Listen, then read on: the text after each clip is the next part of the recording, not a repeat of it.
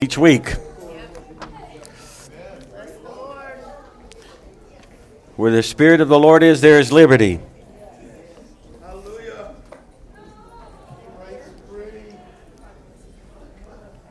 Yes, Lord. What an exodus.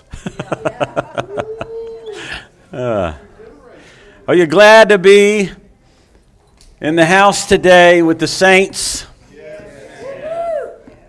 Where there's unity and the oil of anointing flows freely when we come together under the same purpose and goal. I want to talk to you today about the priority of His presence.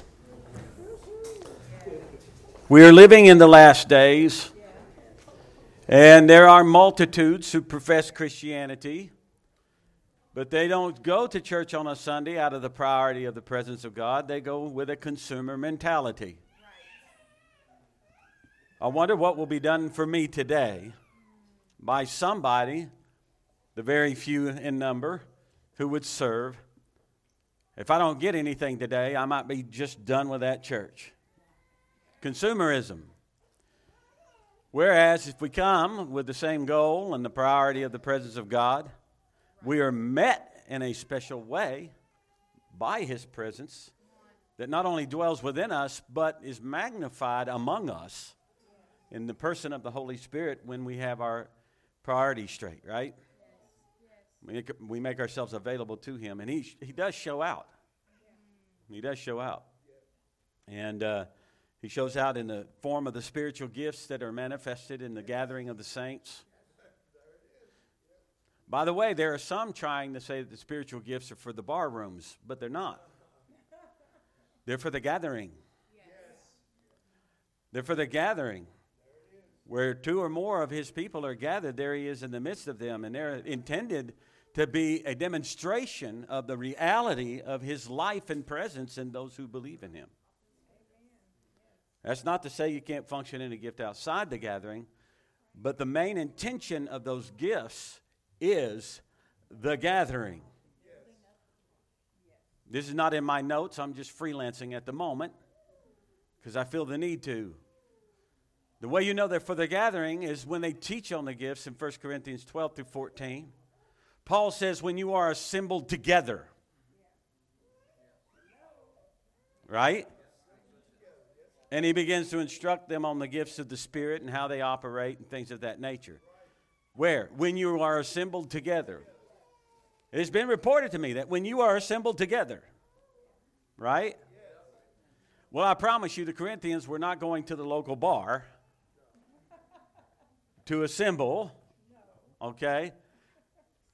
They had a location that they assembled in as a church. And when they came together as the church with a goal in mind, they experienced the power of the Holy Spirit in their meeting.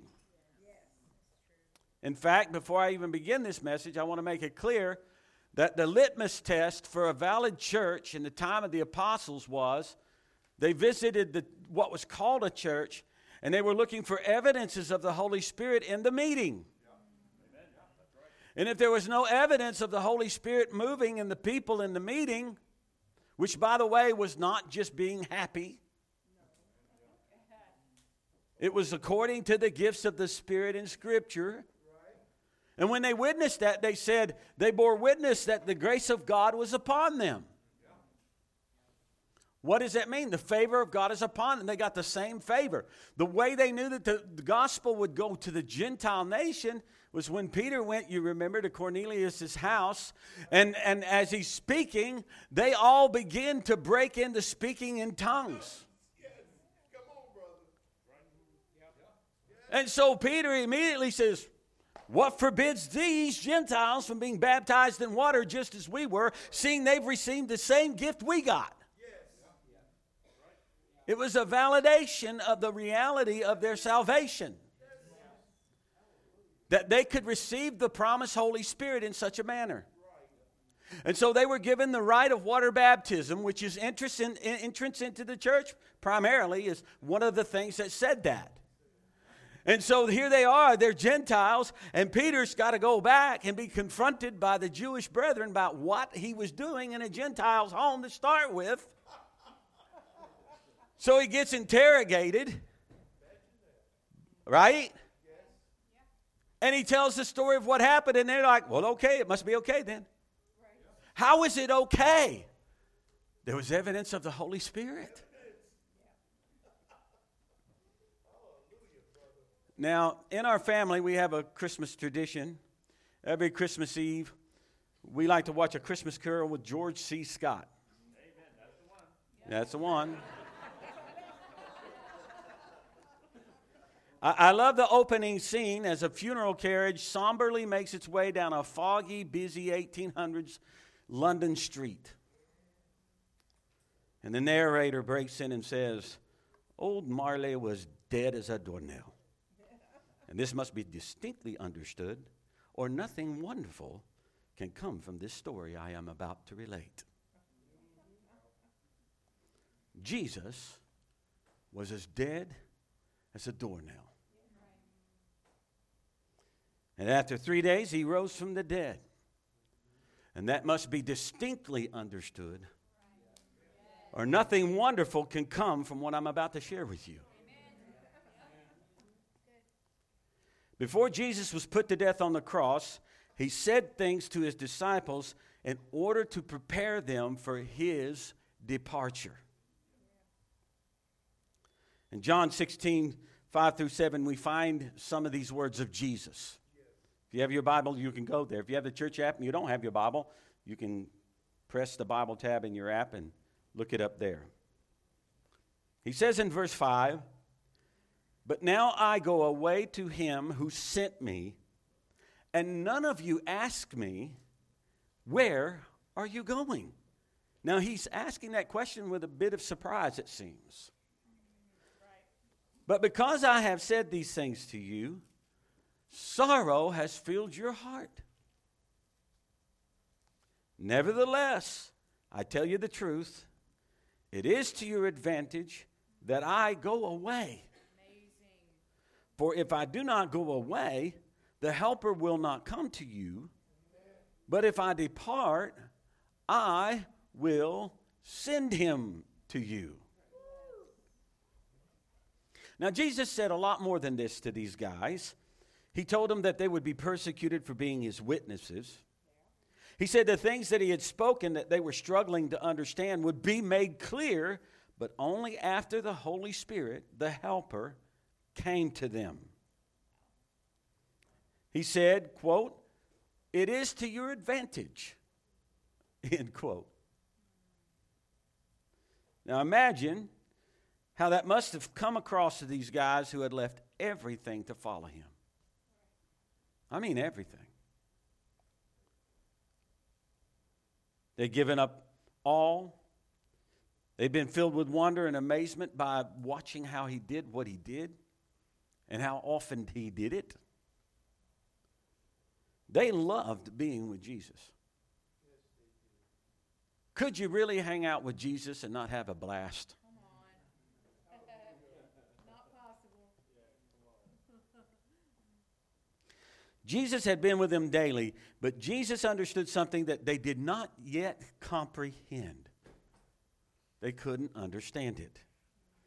They needed the same person of the Holy Spirit who was helping Jesus fulfill all righteousness and accomplish the Father's will. Thus it was to their advantage that Jesus depart. Because if he did not depart, if he would have chose to stay, the Holy Spirit would not have come. Jesus was prioritizing the presence of God in their lives by promising the coming of the Holy Spirit. The Holy Spirit is God's fullness. Ephesians 3, if you read there, you'll find where Paul is saying in Ephesians 3 that you may know the love of Christ and be filled with all the fullness of God. Basically, what Paul's saying is, when you've learned to love Christ so much that you trust him and you understand that he's the baptizer in the Spirit, you will receive the fullness. It will not be complicated for you. It'll be simplified.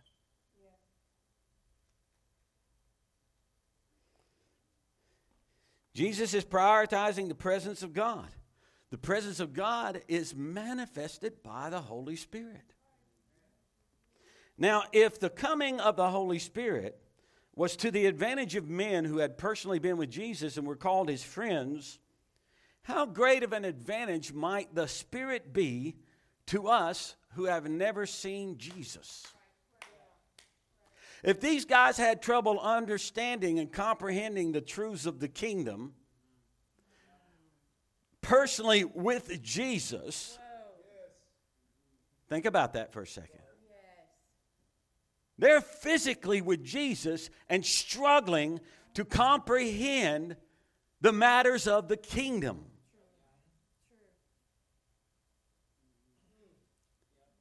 They needed the Holy Spirit. If they were to get anything about the kingdom, they needed the Holy Spirit. And the same is true today. Without the operation of the Holy Spirit in your life, you might think you know some things about the kingdom.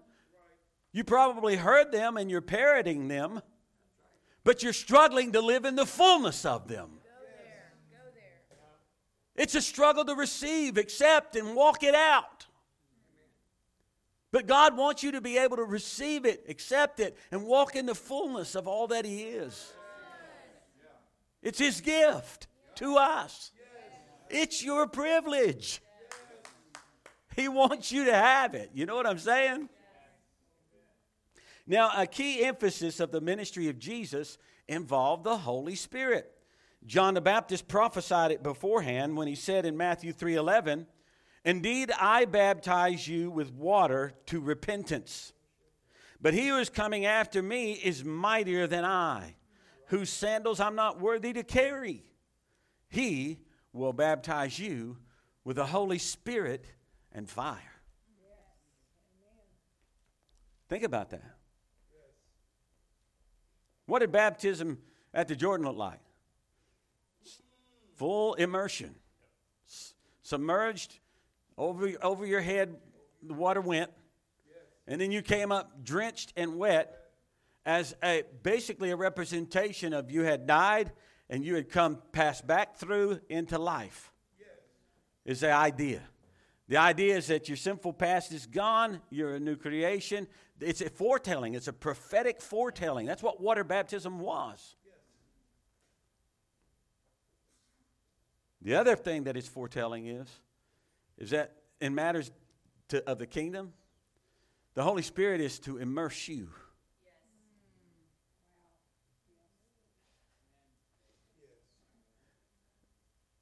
That's how you know that when you truly experience the Spirit, it's overwhelming.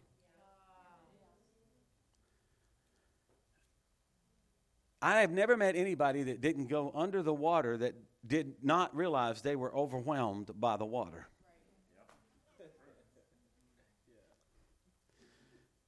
If you stayed there too long, you'd be afraid of dying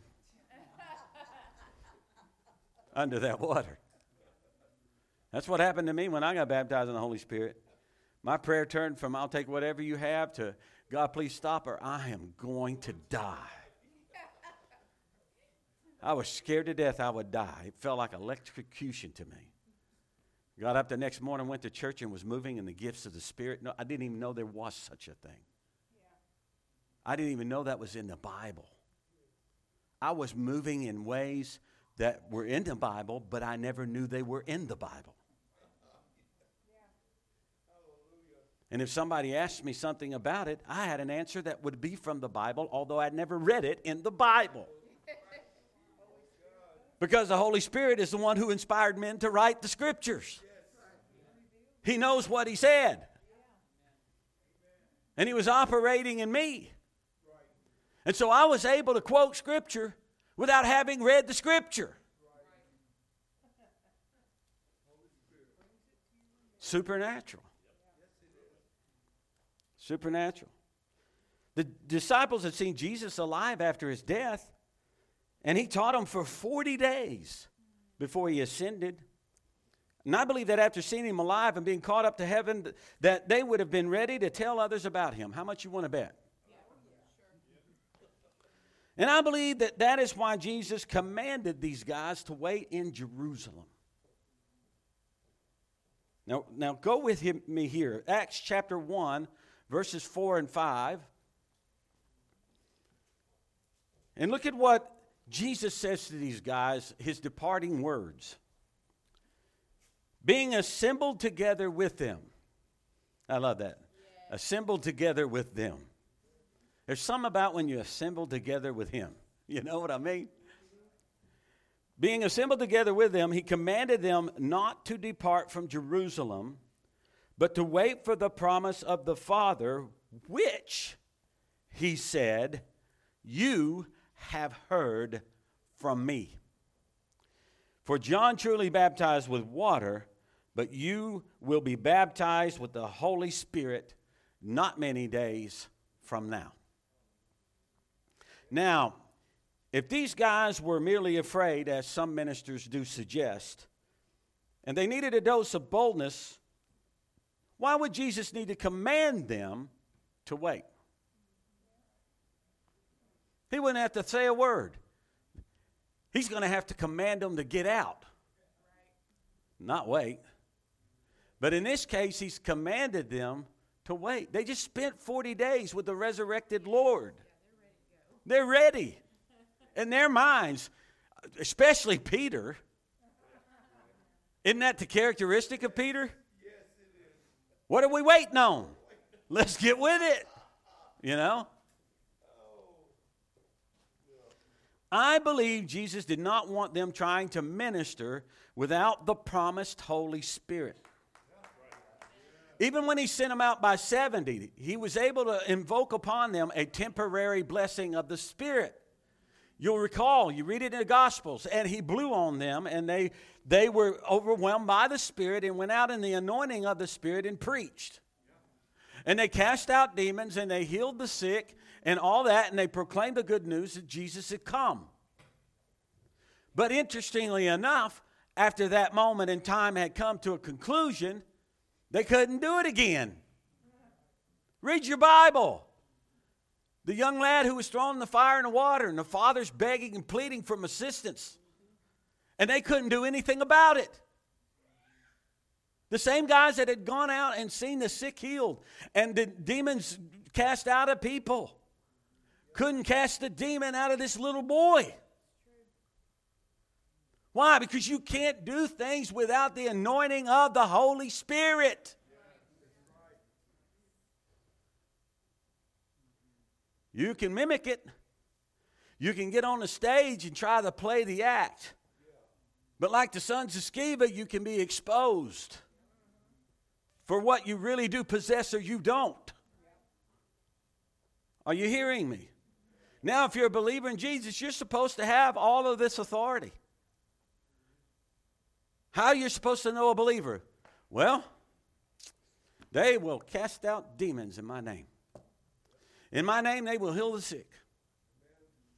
He gives you a basic, a discerning tool to know what a believer looks like. Why? Because a believer is expected to develop in the love of Christ so fully, they're wide open to the Holy Spirit. And by being wide open to the Holy Spirit, they're moving in the authority they've been accrued or given or imputed by Jesus himself. And they can take authority over situations and circumstances. It's not a big deal. Are you hearing me? My first experience with the demonic was through an aunt of mine who was into witchcraft, and we had to go into an apartment complex in Atlanta, Georgia, where she lived. And I didn't know it at the time, but the entire complex was filled with witches. Nobody was allowed to rent an apartment there unless they were part of the coven. Let me just say it was a couple of interesting nights there as a 10-year-old boy. I witnessed things that scared the bejeebers out of me. Seriously. We went through things with her trying to get rid of her witchcraft trinkets and books and stuff that called out the town's sheriff's department and freaked them out. They were all Baptist, had never seen anything like this in their lives. One of them got scared and left. So my first exposure to anything supernatural was on the enemy side of the coin. Boy, that'll live on with you. You know what I'm saying? She did get set free, praise God. But that experience stuck with me. That there's something more than just what we see with our eyes going on in this world. I praise God that she got set free because she encountered some believers who were closet spirit filled. Right? Because if they were openly spirit filled, they'd be kicked. One of them got kicked out of our Baptist church. And what, unbeknownst to me as a boy at that time, there was a Bible camp ran by Mickey Evans just outside our town. And, people were coming from all over to that Bible camp and getting filled with the Holy Spirit, starting to move in the gifts of the Spirit. And people were getting saved and delivered from demonic spirits. And there was such a move of God just outside our town. And some of our folks got touched by it. But that was the only Baptist church in town. So they kept it under wraps. It was a great little Baptist church. But that's the one thing they're not going to tolerate.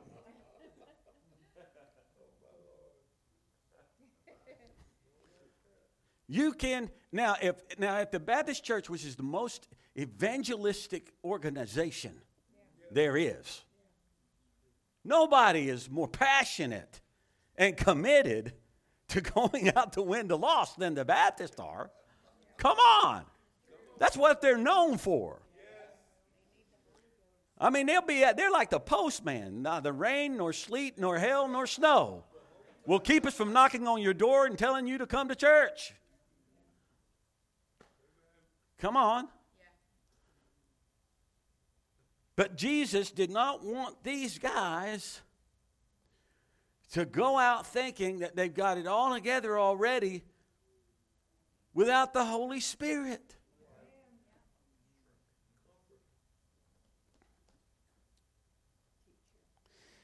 Now, when he says in that verse of Scripture, you have heard from me, it's all you need for proof that Jesus spoke often to these guys about the coming of the promised Holy Spirit. It was a major topic. The Holy Spirit is important, saints. The good news was and still is to be advanced with practical evidences as well as power. You know what you have to resort to when you lose the power in the church? Causes. Nothing wrong with them. Nothing wrong with going out and loving on people and doing good things. Nothing wrong at all. Please don't say I said that. But there is a difference in trying to influence people by giving enough money or enough food or enough clothes or enough housing or enough cars or enough this or enough that. Enough flowers, enough, you're wonderfuls. Versus ministering to people in the power of the Holy Spirit. There is a distinct difference. And it's not because if you minister in the power of the Holy Spirit, you all of a sudden become mean. He's not mean. He's not hateful. He's not obnoxious and unruly and come on. You might still feed the hungry. You might still, okay, you see what I'm saying? But you're doing it, you're not relying on that to win or influence someone's heart. And boy, isn't that what's happened to the church in these last days.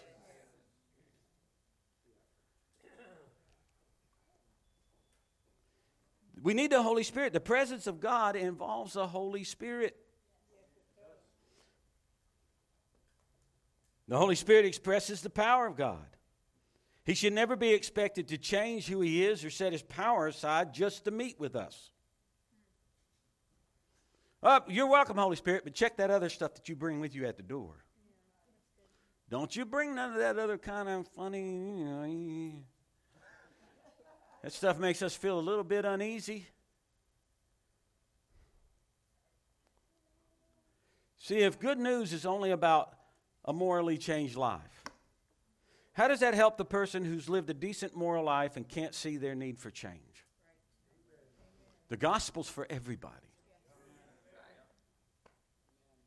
A morally decent person, and there are such persons, isn't moved by a message that is only about change from a life of immorality to one of morality. I already feel like they're living morally. This is why religious ideology is dead and lifeless, saints. If it doesn't focus on the value and the privilege of the presence of God and the person of the Holy Spirit, it's dead and lifeless. The goal in the mind and heart of God was to fix things so that the Holy Spirit could come and dwell with believers. The aim was and still is God's presence. It was and it still is God's presence. If the goal of good news is reduced to behavioral compliance, it has lost its power. So true. And you've got people that think they're such powerful preachers because they can tell you how nasty, dirty, raunchy, and filthy you are. How bad a sinner you are. We all know how bad a sinner we are. But they're in their imagination are at their most highest anointing when they're telling you you are wretched and miserable. Nasty, dirty little stinking things. Not deserving of anything. The fires of hell should be kissing the bottoms of your feet right now. And if they get really going, ha!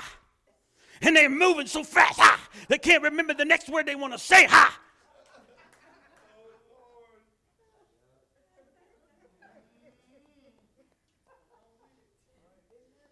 I've been in places that if you preach that way, you could say, peanut butter with chunky nuts in it is from hell. And they'll say, amen, brother. Might even wave a hanky.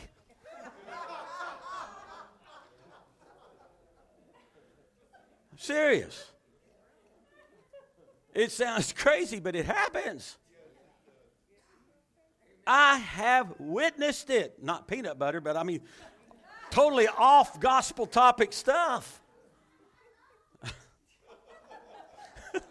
That got to somebody.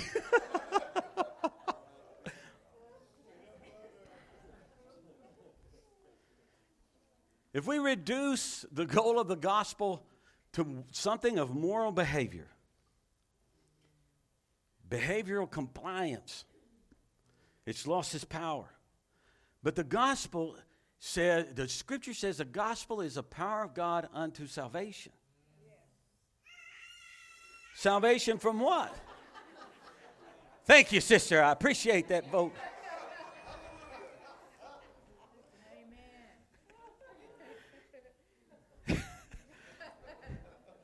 It's the power of God unto salvation. Salvation from what? And just what does power of God really mean? What does it mean? She's getting overwhelmed over there. That's what that is. Salvation, saints, is the rescue from the spiritual death and separation caused by sin. Power of God means the real gospel, by heavenly definition, is supernatural because it involves the power and presence of God in the person of the Holy Spirit. The power of God unto salvation gospel is not mere information. It is the conveyance of information under the anointing of the Holy Spirit. That's the difference. The difference in man-centered gospel and the true gospel is the presence of God. Man-centered gospel will tell you he can forgive your sins. That's a good thing, because then you'll get to go to heaven. And I've got a mansion just over the hilltop. That's the goal? Where's the presence of God? Where's the presence of God?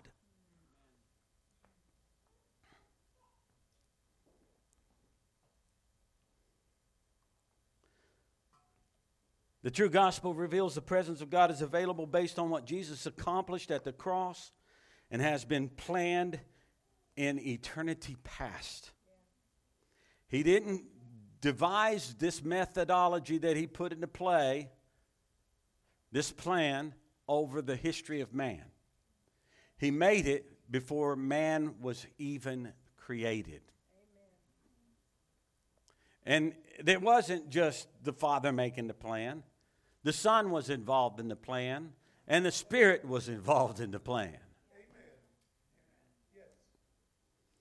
By the way, if you don't believe in Trinity doctrine, then you think that what happened at the River Jordan at Jesus' baptism was an act of ventriloquism on the part of John the Baptist. Come on, brother.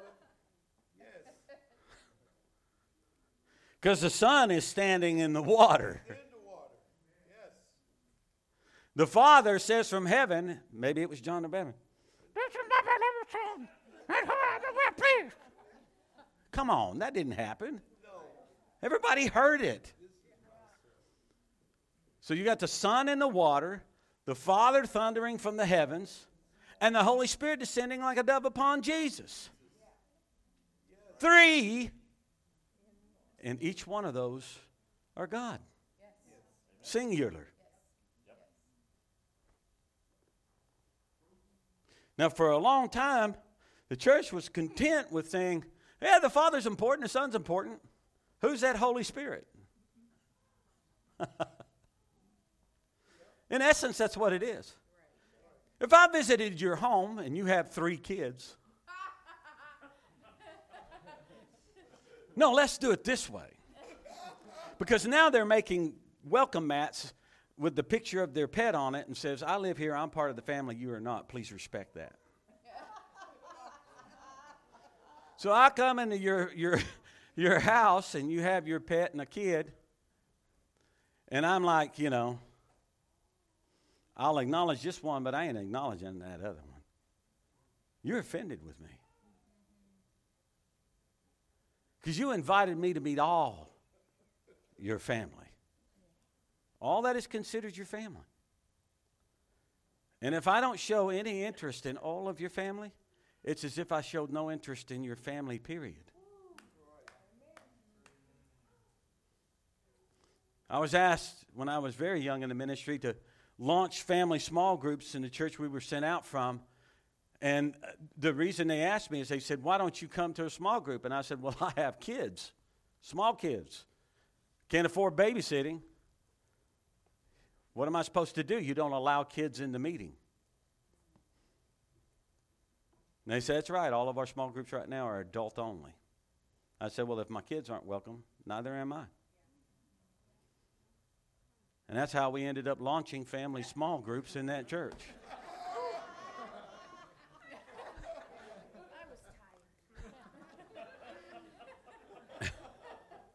Yeah. Man, they were glorious. We had some glorious gatherings. I'm telling you, the Holy Spirit moving. But you know, if my kids weren't welcome, neither was I. That's the way it works. So like somebody say, Tim, why don't you come to dinner? Okay, my wife and I will be there at 6:30. Well, no, just you. That'll never happen. I'd be like, well, thank you, but I'm busy that night. You know. How is it so simple to take these natural things and deduce how ridiculous it would be to carry on that way But then when it comes to the persons of God, we struggle.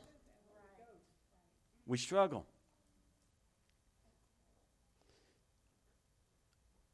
The true gospel does not exclude any of the members of the Godhead.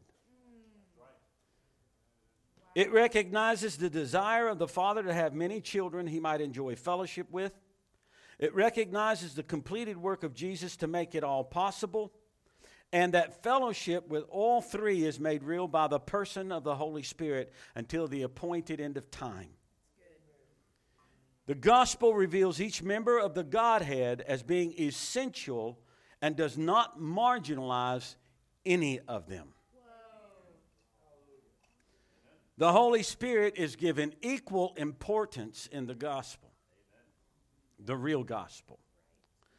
The disciples believed in Jesus before Pentecost came. They spent 40 days with him. They were eyewitnesses to his being alive after his death. They did not need to be convinced Jesus was alive. And they did not need to be convinced that they should be his witnesses. They were ready for that. They were eager to see the kingdom established. That's why they're asking, at what time will you come and restore the kingdom? They're eager. What was it that they still really needed before they would know they have his presence with them after Jesus had departed and they were going out to represent the good news to the world? The Holy Spirit. That's what they needed. The Holy Spirit was not optional in the preaching of the original gospel. The Holy Spirit was not treated as an afterthought by the early church. And when it was time for the Gentiles to be included as being part of the church, the apostles needed to witness something in order to accept it. What did God determine it would be? The manifestation of the Holy Spirit. When Paul says we shall know no man any longer by the flesh,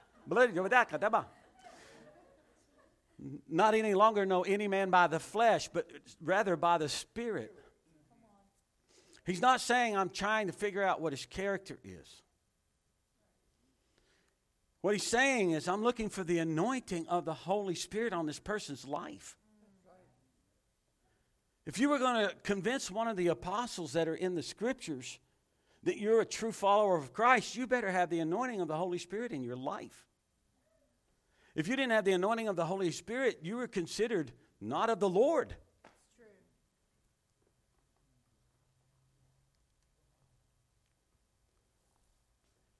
That's how they did things. Today, as long as you can say the right things, you're okay. If you'll just be faithful at church, you'll be okay. He didn't save us for this. This is a precursor to the glorious fellowship of his presence we shall all partake of there. That's what this is a representation of on the earth. It's not just a church meeting.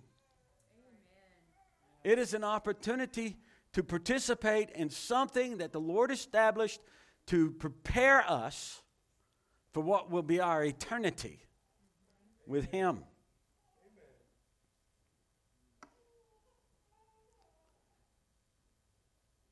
It is the operation of the Holy Spirit that is the evidence of the presence of God. It was the evidence of the Holy Spirit through the gifts of the Spirit that told the apostles things were legit. This is why the gifts of the Holy Spirit are important to the church. And they testify to the presence of God with believers in Jesus. In fact, Paul would say about tongues, even though the Corinthians were out of order with it, he would say that when you speak in tongues, an unbeliever in your midst, you may be speaking praises of God, that form of use of tongues. He thinks you're kind of crazy. But if you're prophesying in tongues, he's cut to his heart. Because all the secrets of his heart are being exposed by the Holy Spirit. When that prophetic tongue comes out and interpretation flows on the heels of it, things are being exposed. What? Truth concerning God. The fact that he knows all things. All these things are being exposed. And the unbeliever has to say, Paul says, God is in their midst. That was the testimony of the early church. That if somebody unsaved came in, they should see such an operation of the gifts of the Spirit, their automatic conviction would be, God is in this place. Come on. Now, I can go to a dead church, and I can stand, and I can sing, and I can do everything, and because I have the presence of God dwelling within me, and I'm there for one purpose, and that's his presence, I can feel the presence of God in a dead place. I can go. I've been in funeral homes when I did environmental work, and they could have cadavers on a table, and there's death in that room, but I don't feel dead. I feel very alive because I am alive. I don't walk into that dead room and say all of a sudden, I must be dead. I walk into that room of death, and I say, I'm alive. Praise God, I'm alive. Now, I'm not recommending dead churches for that reason. I'm just saying you can know the difference. You can know the difference. And should know the difference.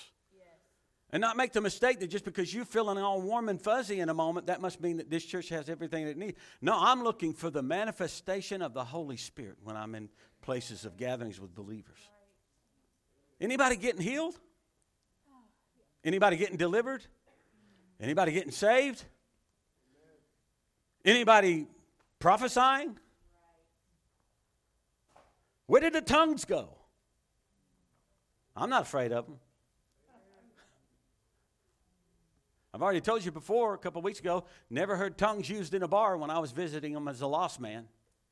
Never once did I ever hear anybody speak in tongues in a bar room. Never at a rock concert did they ever sing in the Spirit. Never happened. Never witnessed it one time. But I've seen it in churches. And I've been in meetings where the singing in the Spirit goes on and on and on, and before long you can hardly even stand up. The presence of God is so thick. We need to spend a little more time less afraid of what the Holy Spirit wants to do and more eager to let him do anything and everything he wishes to do, because he's trying to tell us, I'm with you. I'm here. I'm with you. I'm for you. I love you. And I'm going to help you. So let's wind this thing up. Jesus said something really, really important about the manifestation of the Holy Spirit coming on a follower of him that should never be ignored.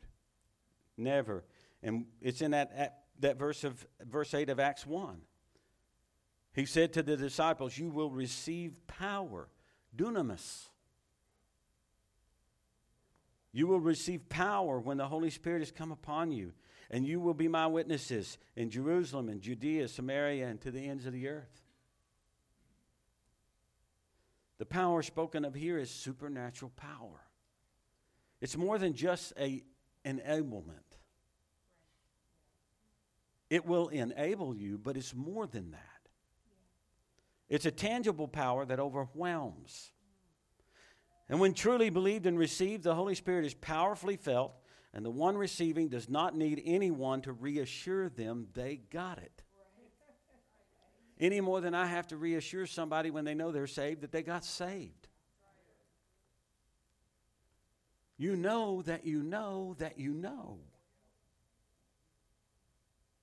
If you don't know, it's time to get it.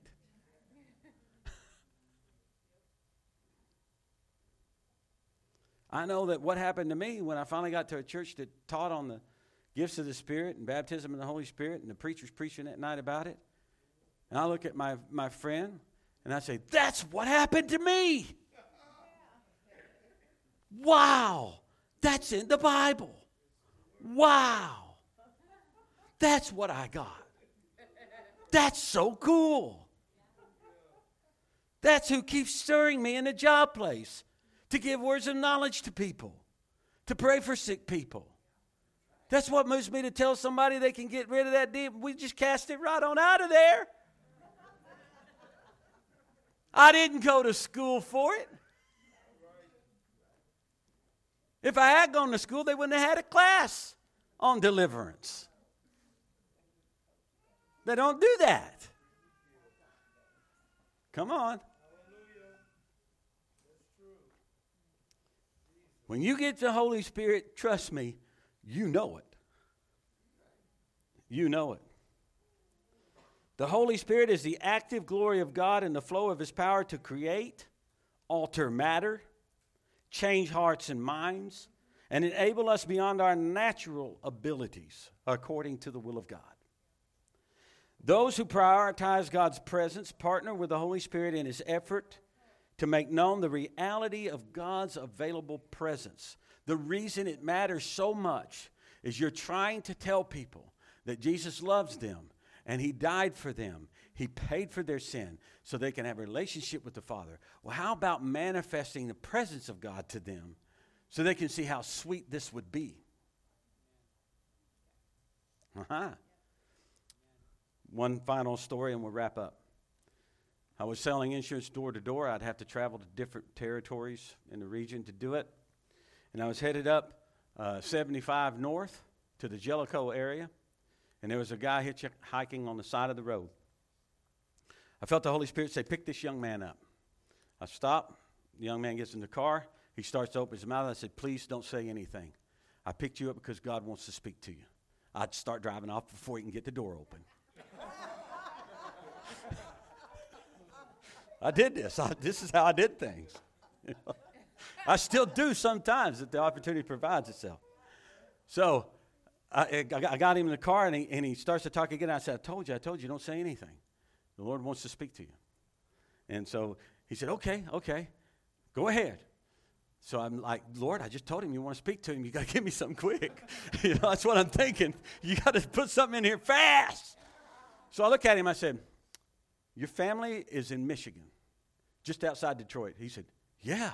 I said, you've been in Miami, Florida for the last 4 years. He said, yeah. How the heck you know this? He's getting nervous. And I said, you've been in Miami for the last 4 years because you had a fallout with your family. Your dad wanted you to pursue a particular thing in college. You didn't want to do it. You want to do your own thing. You guys had a fight. You left home. You went to Miami. It just starts coming. Yeah. Just like a river. This guy moves from nervousness to he's weeping in the passenger seat of my car. Literally weeping. I get to the end of what I have to tell him. Sheila can testify to that. I told her immediately when I got home that day what happened. I get done telling him everything that the Lord is showing me, and I look at him. He says, how can you know this? I said, I can't know any of this. I just met you. I've never been anywhere near your home, or there's no way I can know any of this, and I'm not a psychic.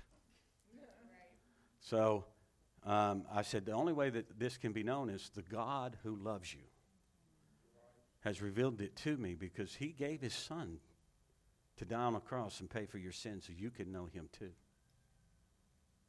And he says, how do I know this, God? I mean, if he knows that much about me, He must really love me, like you say. I said, He does. Oh, trust me, He does. He said, I want to know Him too. We prayed together in that car. I'd gotten to a place I had to get off the highway. As I was getting ready to let him out, I gave him some of my Christian tapes, a couple of tracts I had in my glove box. And this guy literally got out of my car and was skipping and twirling, going away from my car up the shoulder of the interstate. Rejoicing in joy. Holy Spirit. Now, I could have picked him up as a kind gesture. Where you headed? Found out a whole bunch of information. And he claimed to know something. Wouldn't be the same. You know when somebody's speaking to you under the anointing. You know it. The Lord wants to partner with us in these kinds of matters. And I'm not saying that every single one of us is meant to pick up a hitchhiker. In fact, I don't recommend it in these times. You better really be moved by the Holy Spirit if you try to go there, okay? And sisters, please don't. But he wants to partner with us.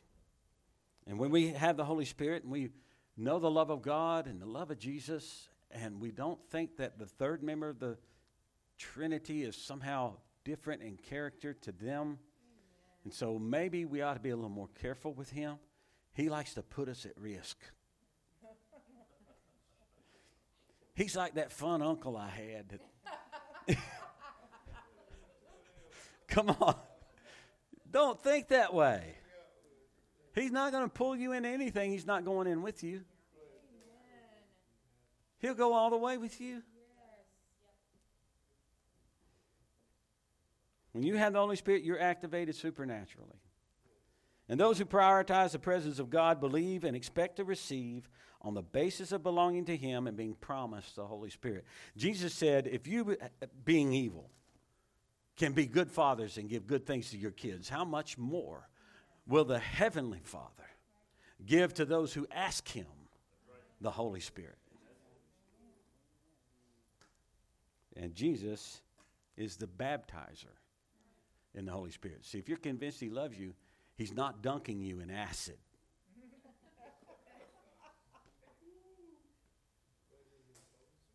He didn't fill the tank with boiling water. The fire he's speaking of is a fire that transforms your life in a way nothing else can.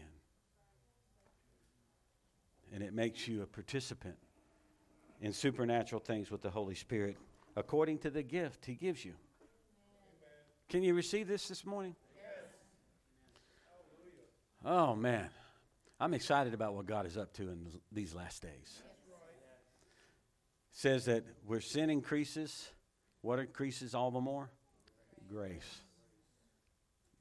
This world can never out-sin the grace of God. He's not going to be able to do it.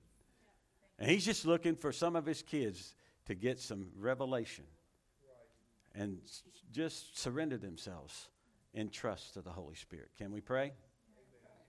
Father, in the name of Jesus, we're asking right now that you would begin to move upon our hearts in a powerful way according to the power and authority of the Holy Spirit, who brings revelation and understanding, and cause us to see the things that we've been blind to with regard to his operation in our lives. Lord, if there's anything gone on in us, maybe a bad experience with somebody who claimed to be under the anointing of the Holy Spirit. It could be any number of things, just like we struggle sometimes with earthly fathers who mistreated us. Father, I ask you by the Holy Spirit, overcome all that. Just overcome all that. And just allow your children in this place to be recipients of all your fullness and goodness manifested in the person of the Holy Spirit.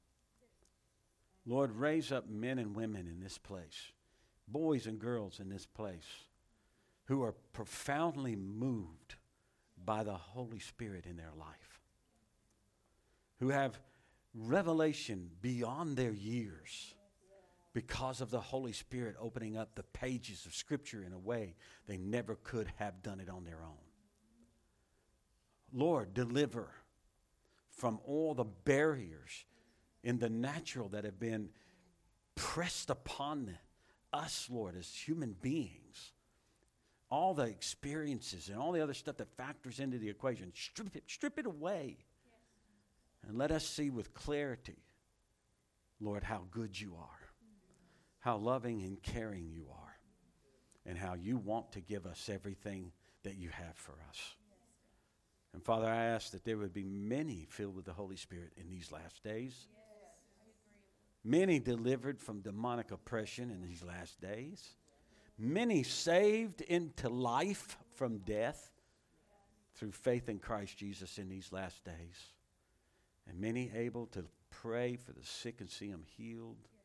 Lord, the miracles, the signs and wonders, we don't seek those as opposed to you, but we know that where you dwell, these things occur. And so, Lord, we just look for that there be such a fullness of you in our midst. Because, Lord, we want you to fix our priority and our purpose to be that we are here for nothing other than your presence. It is your presence that moves us to come together. And so, Lord, I pray that you stick that into our hearts and lock that value upon our minds in Jesus' name. Everyone said, amen. If you're here this morning, you've never been baptized in the Holy Spirit, but you've heard this message and you believe it's for you and you want it, you can get it. It's not hard. It's a gift, just like everything else. You can come, you can get it. If you're sick in your body and you need healing, you can come and we can pray with you and you can be healed. If you've never met Jesus Christ and you've never truly been able to confess him as your Lord and Savior, you've never been born again, he's here. His saving power is here this morning. Please come. We'd like to talk with you. So if anybody needs any kind of prayer ministry along those lines, you're free to come. If you need prayer ministry outside those lines, you're free to come. Otherwise, we'll dismiss you at this time. We look forward to seeing you again. Ladies, don't forget, you got a ladies' meeting Saturday. Men, Sunday the 13th. That's this next coming Sunday is our men's meeting at 5 p.m. in the fellowship hall. We got another one. So that's Sunday night at 5 p.m. Hope to see all you guys there. Hope to see you ladies get together. God bless you guys. We love you.